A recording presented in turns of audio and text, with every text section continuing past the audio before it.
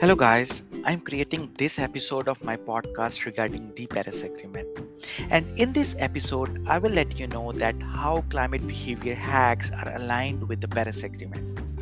And also, I will explain that how sustainable climate consumerism can help achieve the objectives of Paris Agreement.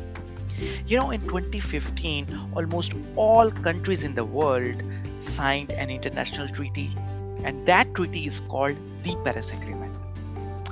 The purpose of Paris Agreement is to keep the rise in the global average temperature to well below 2 degrees, ideally at 1.5 degrees.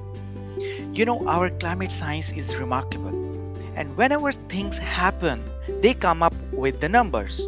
And the same case happened when the Paris Agreement came into being. So, the climate scientists, they came up with emission pathways. When I talk about emission pathways, one of the emission pathway is that what will happen in 2100 if there are no climate policies. Shockingly, the Earth's average temperature may rise to 4.1 to 4.8 degrees Celsius, which is devastating.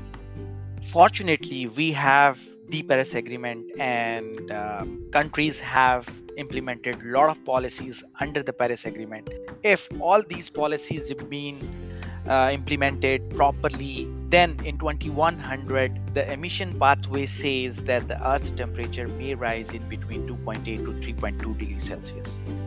And then we talk about a lot of pledges and targets and commitments by the developed countries. If those pledges, targets and commitments are fulfilled, we see a temperature between 2.5 to 2.8 degrees Celsius. Now, the Paris Agreement says that the ideal temperature would be 1.5 degrees Celsius. See, there is a gap of 1 degree. So that 1 degree is our objective. Sustainable climate consumerism will be targeting that particular gap in the longer run. So imagine that if we educate our individuals who form a community, a society, a country, and the global population at the end of the day. And this education would be done through climate behavior hacks.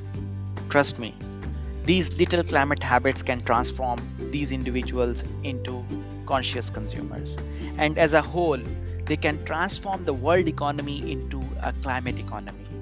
You can see that the target of 1.5 is not a dream.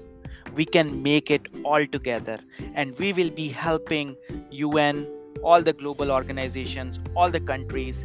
We want them, please come forward and join us in sustainable climate consumerism. And this is the time we need to talk about climate behavior hacks, and we need to create our impact. Thank you so much. Keep listening and provide me your feedback.